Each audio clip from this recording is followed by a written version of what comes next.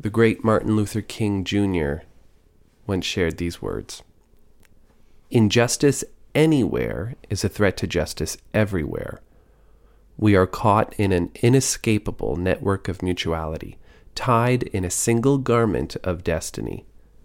Whatever affects one directly affects all indirectly." Welcome to Illuminate Faith. My name is Dave Exley. I'm Doug Peck. And I'm Isaac Mundy. In today's episode, we continue in this season of Lent to explore how the stories of our faith intersect with our everyday lives. We'll consider today images of death and resurrection. We'll talk about fig trees and tidying up and many other stories as we ponder the scriptures together. But first, let us hear these words from the Gospel of Luke as we hear from chapter 13, verses 1 to 9. At that very time there were some present who told him about the Galileans whose blood Pilate had mingled with their sacrifices. He asked them, "Do you think that because these Galileans suffered in this way they were worse sinners than all other Galileans? No, I tell you, but unless you repent you will all perish as they did. Or those 18 who were killed when the Tower of Siloam fell on them. Do you think that they were worse offenders than all the others living in Jerusalem? No, I tell you. But unless you repent, you will all perish just as they did." Then he told his parable. A man had a fig tree planted in his vineyard, and he came looking for fruit on it and found none. So he said to the gardener, "See here, for 3 years I have come looking for fruit on this fig tree, and still I find none. Cut it down. Why should it be wasting the soil?" He replied, "Sir, let it alone for 1 more year, until I dig around it and put manure on it. If it bears fruit next year, well and good. But if not, you can cut it down." So right away, I think the struggle for so many is to hear about a God, hear about a Jesus who is kind of maybe sounding harsh or scornful or wanting to maybe kill our party, perhaps.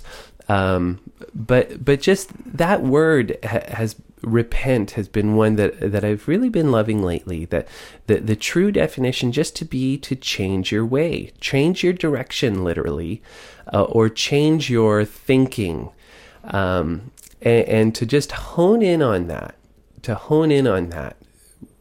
connected to Martin Luther King's quote, where we're being asked to no longer think that we can see injustice somewhere else and think that we won't suffer the same fate. Because it's so easy when a storm starts brewing for a direction of the wind to shift, and then all of a sudden the attack comes upon us, and how can we then view things differently and see how we can support a fellow citizen of the world or whomever it might be, and realize that we are no different. And then to get into the story of the fig tree, I'm finding a powerful one. Reading it today in preparation for this Sunday, I heard some things that I never heard before, and one of those things was, this man who owns this fig tree wakes up and is frustrated that figs haven't been there for 3 years, right? And saying, "I'm sick of this, and we're going to cut it down," and not realizing that perhaps he is a huge part of the reason that there's no figs there anymore. And if he isn't a direct part of the reason, I think he's indirectly connected, right? As Martin Luther King was saying, that there's something he hasn't done. There's something he hasn't observed that he could have stopped from happening, that has made this fig tree so lacking in health that it won't produce fruit. And I think in so many ways, we all wake up one day and say, the store that I used to always get my kids' clothes at, it's gone. What happened? Or in a rural context where I am, one day the corner store was gone. And people said, "Oh my goodness, why is the corner store going away? Why is it gone?" And maybe the simple answer was, well, we all needed to shop at it more if we wanted the convenience of having a corner store in our community. What is that for any of you or for all of us? And the response of the gardener is, well. Live the repentance, live a new understanding, live knowing that you can do something to produce figs on this tree. Give it 1 year. Give it 1 year and put some manure and dig up the roots and really nurture this tree and see how you might be indirectly nurturing the community, that the fruit that you want to bear within your community, the neighbors that you want to have around, and the richness and that you want cultivated within this world. I think for me, like when I heard this passage this time around, in terms of looking at the passage and I was thinking about it in terms of my role as a parent, and sometimes trying to figure out the dilemma of, looking towards, we need certain changes, as we're moving along and as kids develop, and you want to be able to help them along the way. I was actually thinking, because, sometimes we're out driving and maybe we're going to my sister's place and we're on the 401. And as you were saying about the word change and the winds of change and things like that, I was thinking about like how awful it is when you're driving in the car and then your child who is in diapers ends up maybe soiling the diapers, and there's nowhere in sight to be able to make that change. Mm-hmm. And so I was thinking about going along, and you're kind of in this dilemma, like, okay, do I stop right at the side of the road and make the change right away, which kind of seems like what the owner wants to be doing? Or do you say, okay, I'm going to wait until the next en route and hopefully, let's give it a little bit more time. But you're always in that in-between place where, things, obviously, once that happens, there's like a certain shelf life for the air quality in your car as you're going along, right? So it's like, that there's a certain limit. And also just the health of skin and all kinds of different things, that you need to make the change. Yeah. But it's trying to figure out where to go in that in-between phase. And I think that a lot of the time in terms of life in the church, we can kind of either be caught in between two extremes. Like we think, okay, the change has to happen right now, or let's just kind of put things off indefinitely and hope that everything goes well. But in this situation, when you hear about the gardener and putting the compost on, he's saying, okay, let's give it another chance, but there is a limited shelf life or amount of time that we're going to be trying to do this. And I think that's good to keep in mind, that we need time to be able to do things, but then we also need to set limits in terms of what we're going to be doing. And even that you read that Martin Luther King passage, I was just reading a book by Taylor Branch about the life of Martin Luther King Jr., and it's called Pillar of Fire. It's the second in a 3-part series, and he's talking about how Martin Luther King realizes at a certain point that the people that he's working with aren't willing to take the necessary steps to end up working towards justice. And so he starts making more bold moves as they get ready to take nonviolent action in Birmingham. And eventually he ends up going to jail for a bit of time because of that. But he recognizes, okay, I've tried to work and I've tried to, set a certain amount of time, but we also need to be able to move towards action. And so I think that it's good to sort of live in between those two things when we look at, the call towards action in the world, is that we need to leave time, but we also need to have boundaries on that time. There seems to be a grace present in the text too, that there is this sort of living in that space, right? Of wait and if, the if it bears fruit, that there's living in that expectation of a possibility, right? Which I think is helpful to think about, where, we talk about MLK, you talk about Martin Luther King Jr. and the recognition of the dream that he dreamed. the mistake that we make within our world is, and the mistakes that have been made within our world are those moments where we've thought, the dream has been achieved.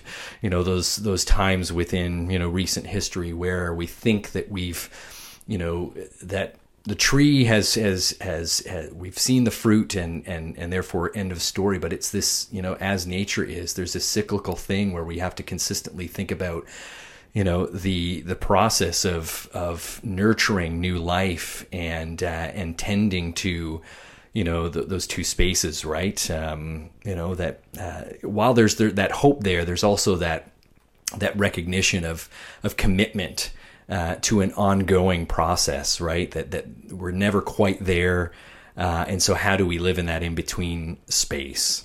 One thing I loved about what you just said, Dave, is nurturing new life. And we're thinking of the tree as the church. How do you nurture new life within the church, within this old tree? It's an old tree, but every year it produces new fruit.